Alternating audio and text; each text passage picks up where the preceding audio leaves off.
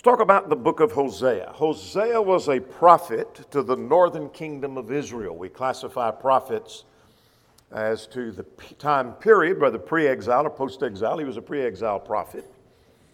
And to the kingdom to which he prophesied, and he was prophesying to the northern kingdom. He worked about 750 to 725 BC. And so he was an early prophet, prophesying to the kingdom of Israel. What was going on at the time? Well, the time period was that it was a time of political and moral and religious decline. Things were going downhill. Things never got much better in the northern kingdom. Unlike the southern kingdom, which had some good kings, they'd have a good king and a bad king and a good king and then one good and bad. But not in the north. They had nothing but bad kings. And so things are headed south. The point of the book is to warn them of impending and inevitable doom. Look at chapter 1 and verse 4. Then the Lord said to him, "Call his name Jezreel, for in a little while I will avenge the bloodshed of Jezreel on the house of Jehu, and bring an end to the kingdom of the house of Israel." In other words, I'm going to bring them to captivity. There is inevitable doom coming because of this nation's sin. And yet, in spite of all that sin, God's love continues. Look at chapter 3 and verse 1. Then the Lord said to me, "Go again and love a woman who is loved by a lover and is committing adultery, just like the love of the Lord for the children of Israel." They just announced their doom. But now he talks about the love that he has for them. We see that again in chapter 11 and in verse 8 and again in 14 and in verse 4. So what's the point of the book? Inevitable doom that's coming upon this nation, and yet God still loves them.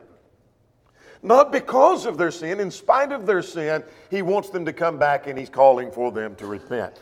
Now let's look at an overview of the book. In chapters 1 to 3, we deal with and see a picture of Israel's adultery, their spiritual adultery, going after their idols, going after their lovers, is pictured and illustrated by Hosea and his wife Gomer. And she goes with her lovers, and yet he brings her back. And we'll see how he does that in a moment. Then chapters 4 to 13 deals with the inevitable doom that's coming because of their sin. He talks about their guilt in chapters 4 to 8. He talks about the doom that awaits 9 through 11. And then he talks about their earlier history, chapters 12 and 13. And then the book ends on the note of restoration and pardon and forgiveness that's possible that ultimately is fulfilled in the Messiah, as he talks a little bit about that toward the end of the book. Now, Hosea is a colorful prophet. Perhaps more so than some of the other prophets. And what I mean by that, it's not just a book that just says, here is a nation in sin and they're going to face doom. But the colorful expressions that are found throughout the book are quite applicable to our own time. So let's talk about Hosea for today. And what I want us to do is look at a number of things found in the book. We're going to list some things found in the book and then just draw some brief application of that and then move to the next. And we're going to look at a dozen different expressions found throughout the book of Hosea. So let's go to chapter 1. Let's talk about Hosea for today. How the message and the point is very applicable to us today. Here's the first thing as we talk about Hosea for today. Chapters 1 through 3. God views sin of his people as adultery. God views the sin of his people as adultery. The charge against Israel is that they are committing adultery. Now, was there literal physical adultery? Perhaps that was involved, as it often was, in idolatry, but he's really focusing on their sin of idolatry, and going after other gods is like one going after their lovers. So look at chapter 2, beginning at verse 2. Verse 2, he said, "I bring a charge against the mother and bring charges, for she is not my wife, nor am I her husband. Let her put away her harlotries from her sight and her adulteries from between her breasts." In other words, she's committing adultery. Let her put all of that away. Read a little bit further with me. Look at verse 4. Verse 4, "I will not have mercy on her children, for they are the children of harlotry, for the mother has played the harlot." Now, that's enough to make the point. God viewed Israel going after their gods, after idols, as nothing but committing adultery, he said.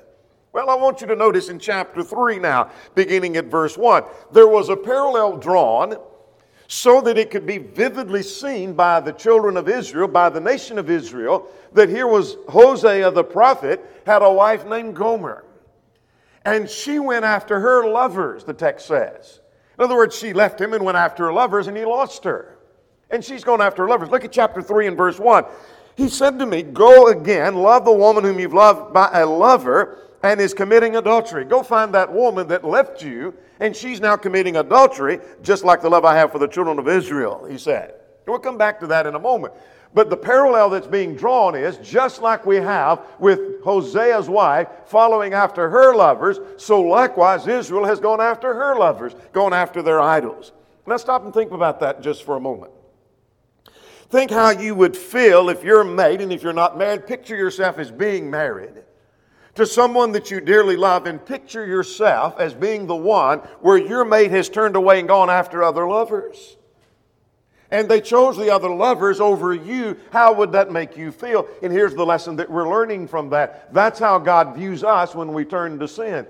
It doesn't matter what the sin is. It may not be idolatry, but we may decide to go after the error that we've bought into, or it might be after worldliness that we've gone into. Whatever it may be, when we go into sin, God views His people as committing adultery. Do you want God to view you as one going after lovers? Do you want God to view you as Hosea viewed Gomer? A very practical lesson. We see Hosea is for today. Here's a second lesson I learned. Look at chapter 3, beginning at verse 1. I see something about God's merciful love. A very practical thing about God's merciful love. Now let's go back to chapter 3. We've already read verse 1 twice. Let's see that again. Then the Lord said to me, go again and love the woman who is loved by a lover and is committing adultery. Now get the picture. God is saying to Hosea, I want you to go find that woman that left you, your wife that left you and went after her lovers, and love her again. Well, what's that like? Just like the love of the Lord for the children of Israel who look to other gods and love the raisin cakes of the pagans. He said, you go find them. You see, in spite of Israel's adultery, God still loved them and wanted to rescue them. And that's illustrated in Hosea's love for Gomer. Now I want you to notice now at verse 2. So I bought her for myself for 15 shekels of silver and a homer and a half of barley. That was a year's wage for a priest. Now you think about that. She's gone so far, she's gone off into harlotry, and now she's being sold on the auction block. And Hosea wants her back, so he goes to get her back, and he has to buy her at an auction, and he has to bid for her, and keeps bidding until he finally gives a year's salary for her. He gave 15 shekels of silver and a homer and a half of barley to buy back the woman that left him. Now, why did he do that? Go back to verse 1. Go love her. Go love her, he said. Love a woman who is loved by a lover. You go get her. And you go bring her back. And it took 15 shekels of silver and a homer and a half of barley. And that just demonstrates God's love. Now here's the point I'm learning from that. We never go so far that we're out of the reach of the love of God. It don't matter how far we go into sin. We'll lose our soul, certainly, unless we turn back. You go deep into sin, you say, I've gone so far. But you never reach the point you're out of the reach of the love of God. You think of this woman who had to be bought from an auction block. You think of how far and how deep that Israel went. And God said, I still love them just like you love Gomer. That you would go that far. Look at 1 Timothy chapter 2, if you will, and in verse 4. We never go so far that God doesn't love us.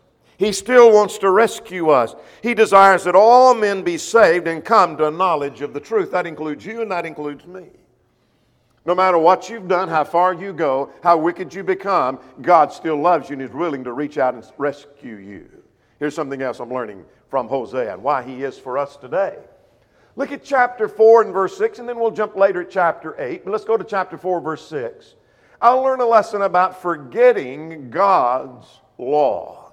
Forgetting the law of God. Let's go to chapter 4 now. This begins the indictment of Israel. He's pictured them as committing adultery. What is it they were doing? They've gone after their idols. But notice in chapter 4, verse 6, my people are destroyed for a lack of knowledge. My people are destroyed for a lack of knowledge. You see, Israel was lacking in knowledge. We're not through with verse 6. Let's notice that there are two things he mentions about that. First, notice verse 6, because they have rejected knowledge. Why are they lacking in knowledge? It's because they have rejected knowledge. In other words, they've rejected the law of God. They didn't want to know the law of God. They didn't want to hear the law of God. So they rejected and they have forgotten the law of their God. There's a second thing mentioned at verse 6. They have forgotten, notice he says, because they have forgotten the law of their God.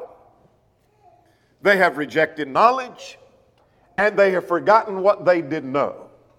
They didn't really want to hear it, but what they did know and what they did hear, they had rejected it and they forgot the law of their God. Now let's go to chapter 4, 8 and verse 14. That's not all they forgot. They'd reached to the point they'd even forgotten their God. In other words, there was a connection between the law of God and God Himself, and they had forgotten the law because they had really forgotten their God. Oh, they knew about God, and they hadn't forgotten Him in the sense that they could talk about Him. But notice chapter 8, verse 14. For Israel has forgotten His Maker. What did He do? Well, He went and built temples, and Judah multiplied their fortified cities. They're doing things that show that they really didn't have a use or a need for God in their life. We turn to the nations for our defense. We turn to our idols for our service. They'd forgotten all about their God. Do we forget about the law of God? You see how Hosea is for us today? So go back again to chapter 4 and verse 6. They're destroyed for a lack of knowledge. Could it be that I have a lack of knowledge? How could I forget the law of God? Do we ignore what we know it says? In other words, do we read and understand and listen to sermons and listen to Bible classes and listen to other people talk about the Scriptures, and I know what it says, but then I ignore what it says? Do you ever think in your mind, I know that, but... and you're going to do contrary to what you know to be right. I know I ought to, but here's why I'm doing this over here. You might not even tell anybody that, but you know this is right, but I'm going to do this over here. I'm ignoring and forgetting the law of God. Do you ever forget to check or compare the Word before you decide on a matter? In other words, you hear something taught, do you buy into that system without ever going back? And let me check and see, like the Bereans did, and search the Scriptures to see if it's so. Let me check that. I don't know if I want to buy that. I don't know if I want to agree with that. I'm not going to draw that conclusion until I've checked it by the book. You forget to do that?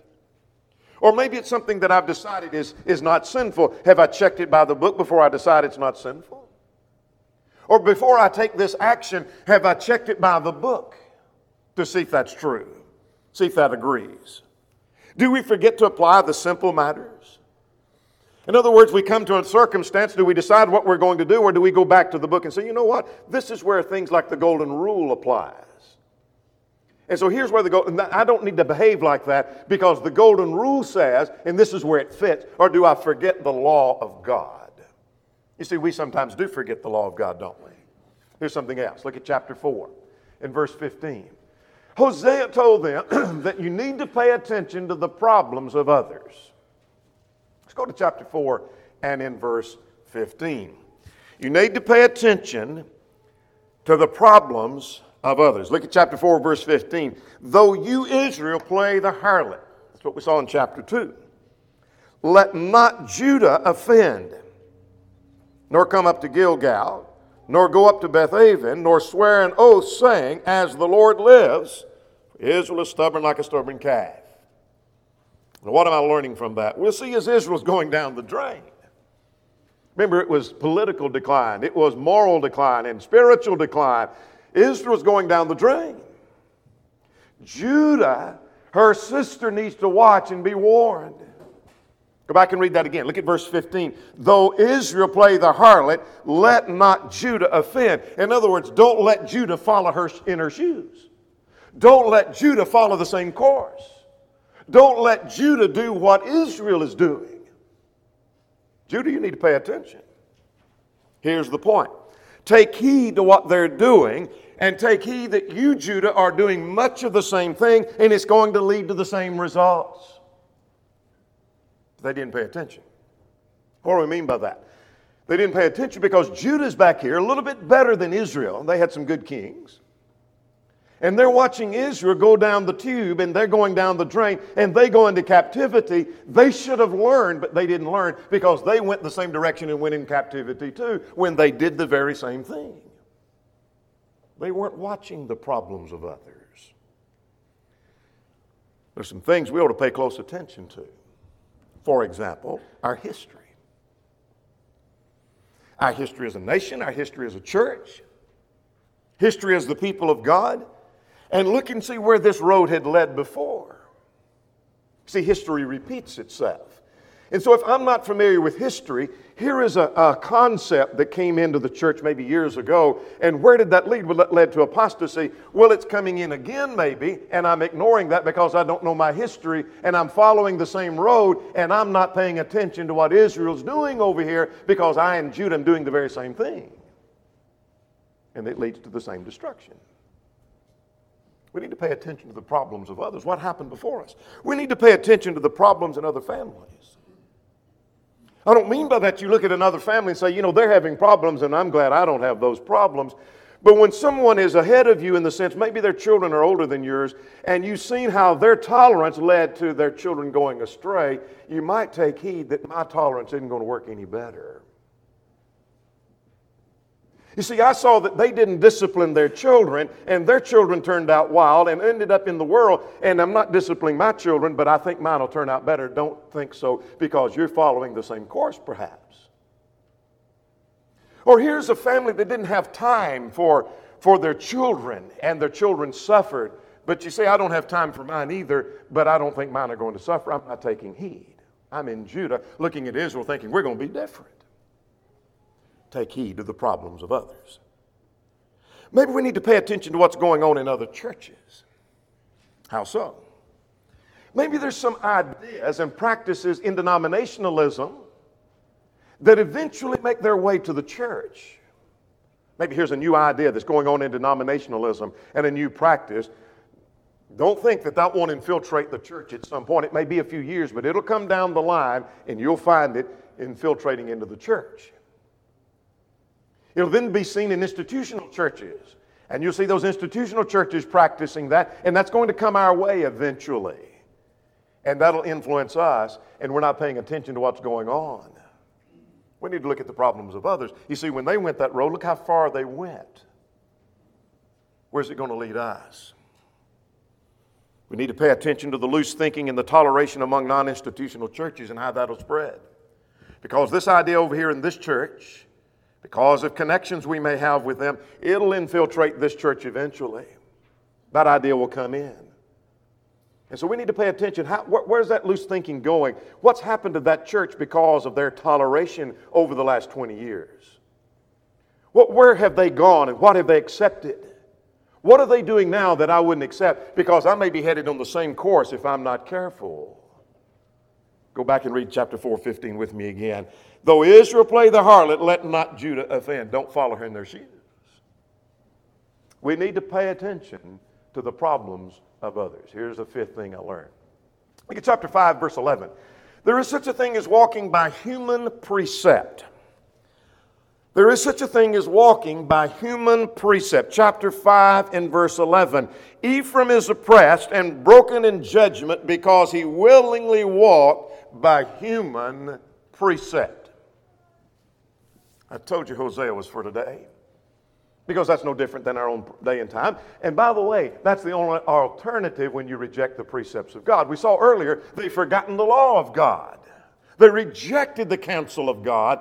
The only alternative is to walk by human precept. Now, what does that involve? Well, that might involve listening to those who teach contrary to the word. They listen to false prophets, by the way. And so when someone is teaching something contrary to the law of God, and I listen to that and I embrace that, whether it be in the world, be among brethren, be in denominationalism, be in a commentary, our own preacher, it doesn't make any difference who it is. If they teach something contrary to the law of God and I'm following after that, I'm walking by human precepts. It might be that I'm listening to the advice of friends and family that is contrary to the will of God. I'm now walking by human precepts. It may be that I'm following my own wisdom. That I decide, you know what, here's what I think is going to work. Here's what I think to be right. Here's what my judgment is. And I'm not consulting the law of God. I'm walking by human precepts. Now let's go back to our text. In chapter 5 and verse 11. What they're following is useless. And let's notice a couple of translations that may help us. The Holman Christian Standard Bible says, for he determined, this is in chapter 5 and verse 11, because he willingly walked in human precepts, that he determined to follow what is worthless. Well, human precepts are worthless. The English Standard translates that, because he was determined to go after filth. You take human precepts that go in the wrong direction in contrast to the law of God, that is filth. And it is worthless and it's useless. But let's go again. This time let's go to chapter 6 now and talk about fading faithfulness. Fading faithfulness. Let's go to chapter 6 and in verse 4. O Ephraim, what shall I do with you? O Judah, what shall I do with you? For your faithfulness is like the morning cloud and like the dew that goes away. Fading faithfulness. Now here's what I'm seeing. Faithfulness here in this text in verse 4 is compared to a morning cloud and dew that's soon gone. You get up in the morning and there's the cloud and it's not there in just a few moments. You get up and the grass is wet with dew and then by noon it's gone. It's faded, it's gone, it's disappeared. Now chapter 13, jump over to chapter 13. Hold your finger there. We're coming back to chapter 6. Turn over to chapter 13. That same language is used with reference to consequences they faced, that Israel's not going to last. And that's the point being made here. It's not in the same context, but it is in the context in the sense that because of their fading faithfulness, they are not going to last, they're going to doom. He said, therefore they shall be like the morning cloud and like the early dew that passes away, like chaff blown from the threshing floor and like smoke from a chimney. He gives two other illustrations of things that are there and then they're soon gone. So he describes them as a nation are not going to last, but over here he talks about their faithfulness did not last. I told you that fits the modern time. Hosea for today. So let's ask, could our faithfulness be like the morning dew? Sometimes it is. You have a new convert sometimes, they've just been baptized, and they are on fire for the Lord. I mean, they're excited. They can't serve the Lord enough. They can't attend enough. They can't study enough. They can't learn enough. They're on fire for the Lord. And they soon then lose that excitement. What happened? Their faithfulness faded like the morning dew. It's gone. Their excitement faded like the morning dew. Or we sometimes talk to someone about their lack of attendance. And quite frequently, the elders will go talk to someone and say, you know what, you've been missing a lot of services, and we urge them to do better. And you know what they'll do? They'll do better for a little while. And they start attending and they do a little bit better, and then it fades like the morning dew. It doesn't take very long. It's just a few Sundays later, it tapers off and they quit attending again. You go back and talk to them and they do a little bit better, and then it fades off like the morning cloud. Just like the text says. Sometimes it applies to a marriage circumstance. People get married, they're devoted to each other, they're excited about being together, they're close, and then that closeness is soon gone. It faded like the morning cloud. What happened to the romance and the excitement? We start a new Bible study. Maybe it's your personal study you're doing. Maybe it's a Bible class we're doing. We're ready to dig in. We all want to be at the class.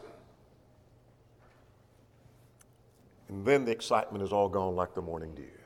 Have you ever noticed when you have a special class, maybe it's a Sunday afternoon class, you'll have the biggest crowd on the first session and a little smaller on the second. By the third, it starts tapering off.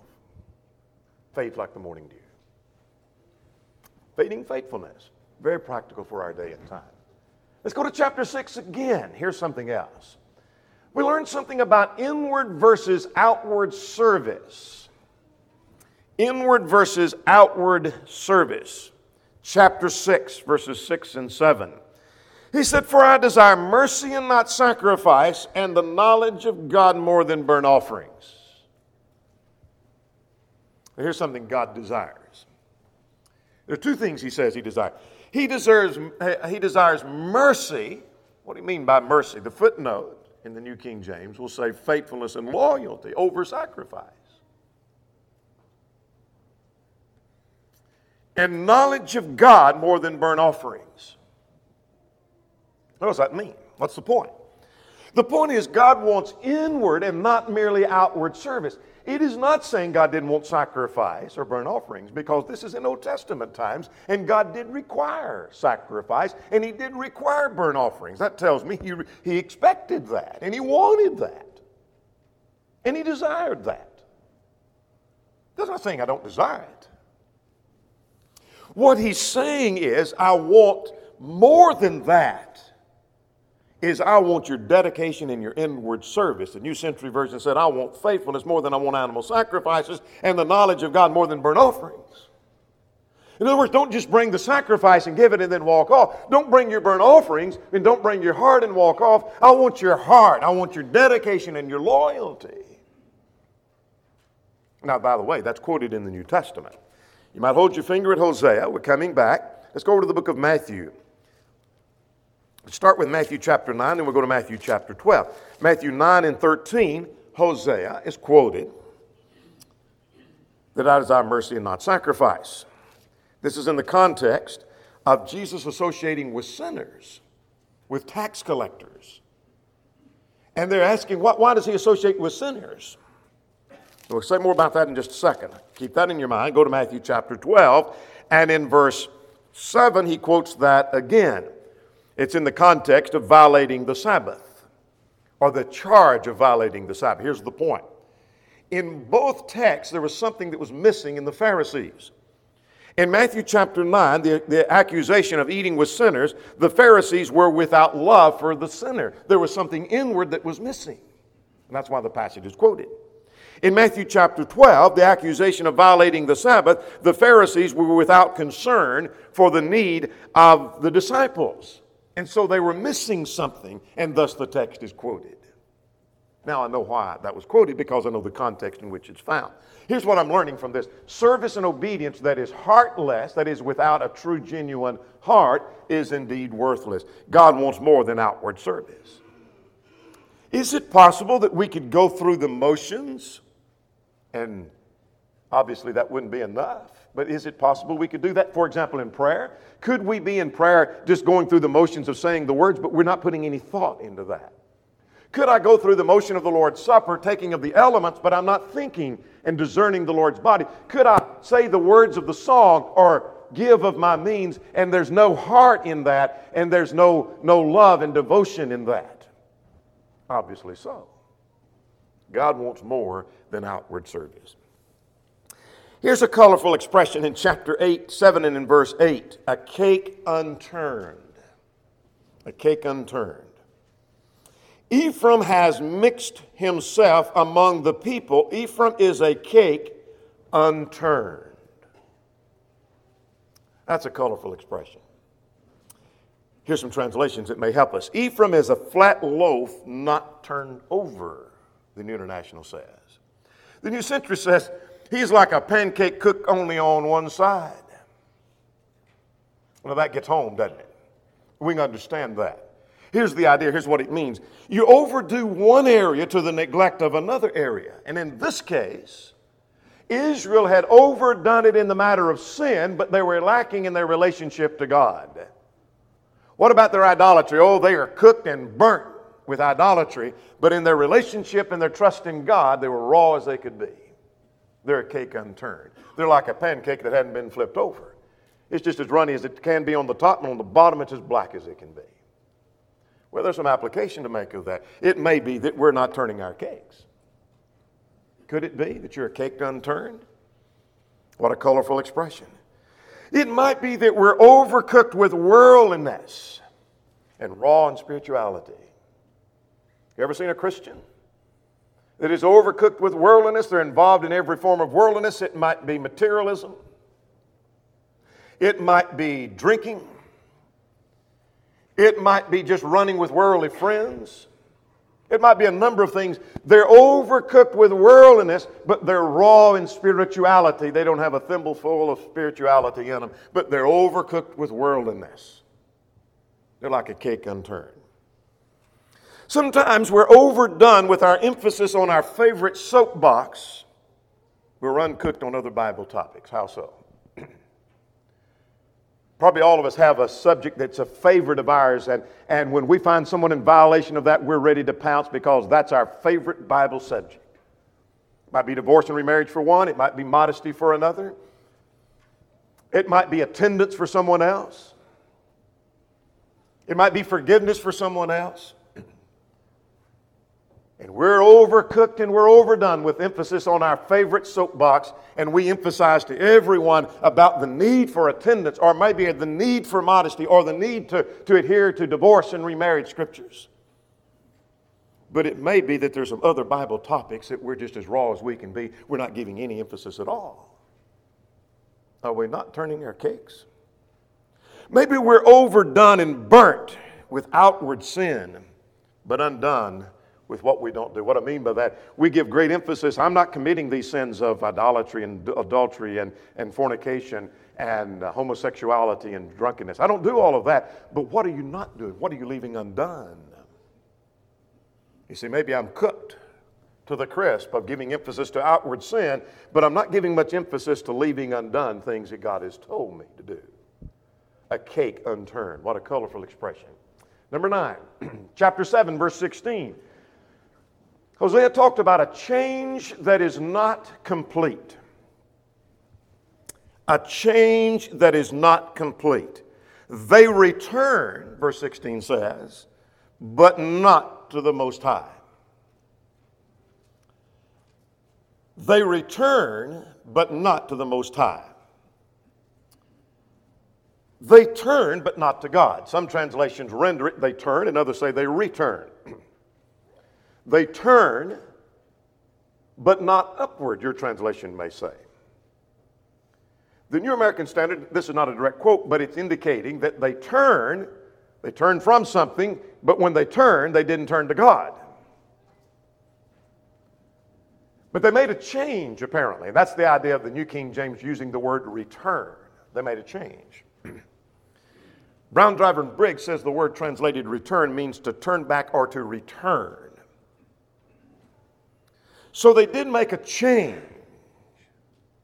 Go back now to your text, verse 16. They change, they return, but not to the Most High. In other words, they're like a crooked bow. Look at the second part of verse 16. They are like a deceitful bow. It's the idea of a crooked bow that doesn't fly straight. You take the bow and it's a crooked bow and you shoot the arrow, but it doesn't go straight. Didn't accomplish what you wanted. They turned, but they didn't turn in the right direction. Again, like shooting the arrow, I wanted to go there, but I turned and went a different direction with the arrow because it was a crooked bow, a deceitful bow. And so they turned, but they didn't turn back to God. Here's the point. It's possible to have a partial turning toward God. You say, well, I don't know about that. Let's go to Jeremiah chapter 3. Hold your finger at Hosea. We're not through. Jeremiah 3 and in verse 10, for all her treacherous sister Judah has not turned to me with her whole heart, but in pretense, says the Lord. Judah turned to God, didn't bring her whole heart. It was only in pretense, the text said. Only partial turning to God. So here's what I'm learning from that. We can change and yet it not be complete. You see, I could stop the sin, but I didn't really repent. Maybe the adultery stopped because the relationship went south. But that didn't mean I repented. I could quit stealing because I was afraid of getting caught, not because I repented. You can stop sin, but not necessarily repent. You return, but not to the Most High. We could start doing better and yet not be far enough in our change.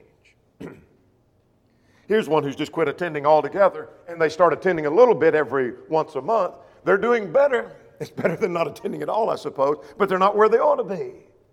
They turn, but not to the Most High. Or maybe we make a change, but it's for the wrong reason. Maybe I start going to church to keep the family happy. Or I go to church so that I won't be withdrawn from, but I'm not really interested in serving the Lord. We return, but not to the Most High. Number 10. It's possible, chapter 8 and verse 7, to sow to the wind and reap a whirlwind. This is what was going on with Israel. Look at verse 7. They sow the wind and reap the whirlwind, he said. They sow the wind and reap the whirlwind. What's that about? They reap great consequences to their action.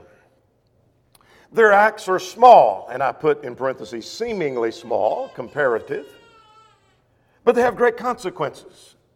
You see, Israel had turned to idols and turned to other nations for their comfort and for their protection, and consequently they're going to lose their nation in captivity, and they did in 722. So they sowed the wind, and they reaped the whirlwind. Here's what I'm learning. 1 Corinthians 5:6 says, a little leaven leavens the whole lump. You see, I may tolerate things in my children that seem kind of small right now. Maybe it's misbehavior, and I tolerate that. Maybe it's a smart mouth I'm putting up with. And I may reap the whirlwind when I have a child I can't control, and they're rebellious, and they're in trouble with the law, and I don't know what to do about it. I sow the wind, and I reap the whirlwind. Maybe it's a material mindset with very little focus on the spiritual. Maybe as I'm raising my family and bringing my family up, the focus is on money and materialism and my job and making money and making everybody happy and getting everything they want. Very little emphasis on spiritual things. And then I sit back and scratch my head. Why did my children go to the world? And why are they so materially minded? And why are they more interested in money than in God? I may have sown the wind and reaped the whirlwind. I told you Hosea was for today. Maybe we ignore a softer stand and the strange views among brethren, uncertain sounds among brethren. And maybe we go to a congregation and somebody warns us, you know what? They've been very tolerant on some error, on creation, on divorce and remarriage, on fellowship.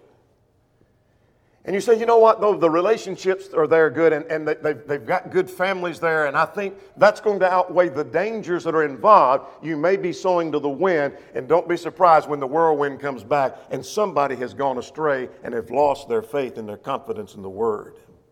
Don't be surprised. When your children come home and they've learned some things from uncertain sounds among brethren, we sow to the wind and we reap the whirlwind. Let's go to chapter 14, number 11.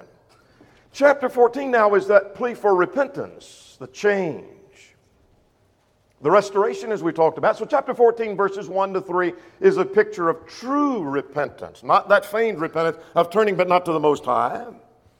Look at chapter 14 now beginning at verse 1.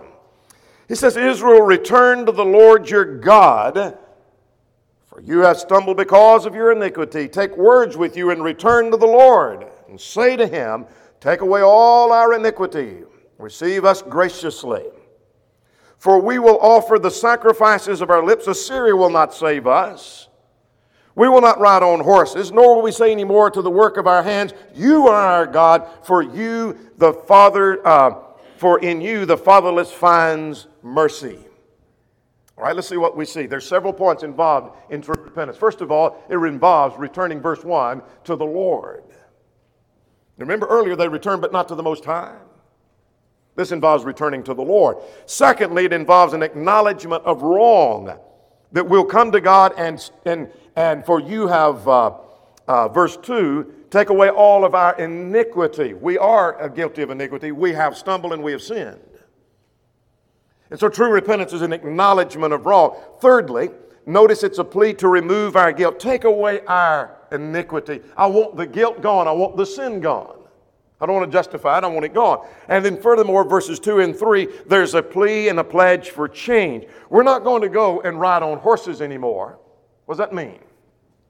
We're not putting our confidence in an army. We're going to put our confidence in God. We're not going to say to Assyria, we'll put our confidence in you. We're not going to say to the gods that we made, you are our gods. We're going to make a change.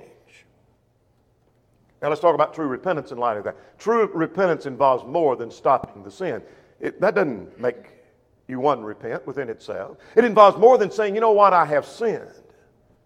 And telling others, you know what, I've done wrong. That's not repentance. Repentance is a complete change of the will described in verses 1 through 3. And repentance involves genuine sorrow and remorse described in verses 1 to 3. One more time, let's go to chapter 14 now and look at verse 4. Finally. Number 12, God will forgive. God will forgive. He said, I will heal their backsliding. God will forgive. Now that's based upon verses 1 to 3. It was the previous 3 verses that described repentance. Now God will forgive based if they change. Now notice the forgiveness that's described as per the context. Verse 2, he says, take away all our iniquity. When God forgives, he's taking away the guilt. He's taking away the iniquity. In other words, he takes it away as if it wasn't there. It's not you still have the iniquity, but I'm not going to hold it against you. It's like God takes the iniquity and the sin away, as if you didn't do it. It's all the same as if you had never committed the sin. The iniquity is taken away. That's forgiveness. Notice in verse 2, he also receives us graciously. There's a difference in receiving and receiving graciously. Have you ever had someone to embrace you and receive you, but it really wasn't all that gracious? It's kind of like, well, I guess I could accept you. Particularly if you've done wrong and you apologize and you sinned and you repent, and it's like, okay, I guess I can accept you now. That's not God. God graciously receives. That's forgiveness. Here's a third thing. Notice in verse 4, he will heal our backsliding. It's a picture of healing. It's like an injury or a wound that's been sore and damaged, and now it's healed and it's better now. So that backsliding of going back into sin, it's as if it never happened. It's all healed up. Notice verse 4, God's anger has turned away from him. He's no longer angry. It's a picture that when sin, God's mad and God's angry at the sin, and the anger is gone. Again, as if we had never committed the sin. And then verses 5 and 6, we're going to be ultimately blessed. And I will be like the dew of Israel, and he will grow like a lily and lengthen his roots like Lebanon, etc. on down through verse 6 and following. In other words, they're going to be like a plant that's well watered, and they're going to take root and they'll grow and they'll be blessed. So what is forgiveness like? Forgiveness is like taking all the iniquity away and being received graciously by God, the healing of backsliding, the anger of God turned away, and then being richly blessed. You see, God will forgive you of any and all of your sin, whatever it may be. You say, well, I've got a lot of sin. I've got a whole bunch of sins. God will forgive all of them. He'll remember those sins and iniquities against you no more. Hebrews 8 and verse 12. Hosea for today. There's a lot in Hosea. It's a colorful prophet, colorful expressions. And so reading through Hosea is not just a picture of what was Israel like and what did the prophet need to say. There's some things that, man, that fits us. Like God views his people who sin as if they are committing adultery. And God's merciful in his love. We sometimes can forget the law of God.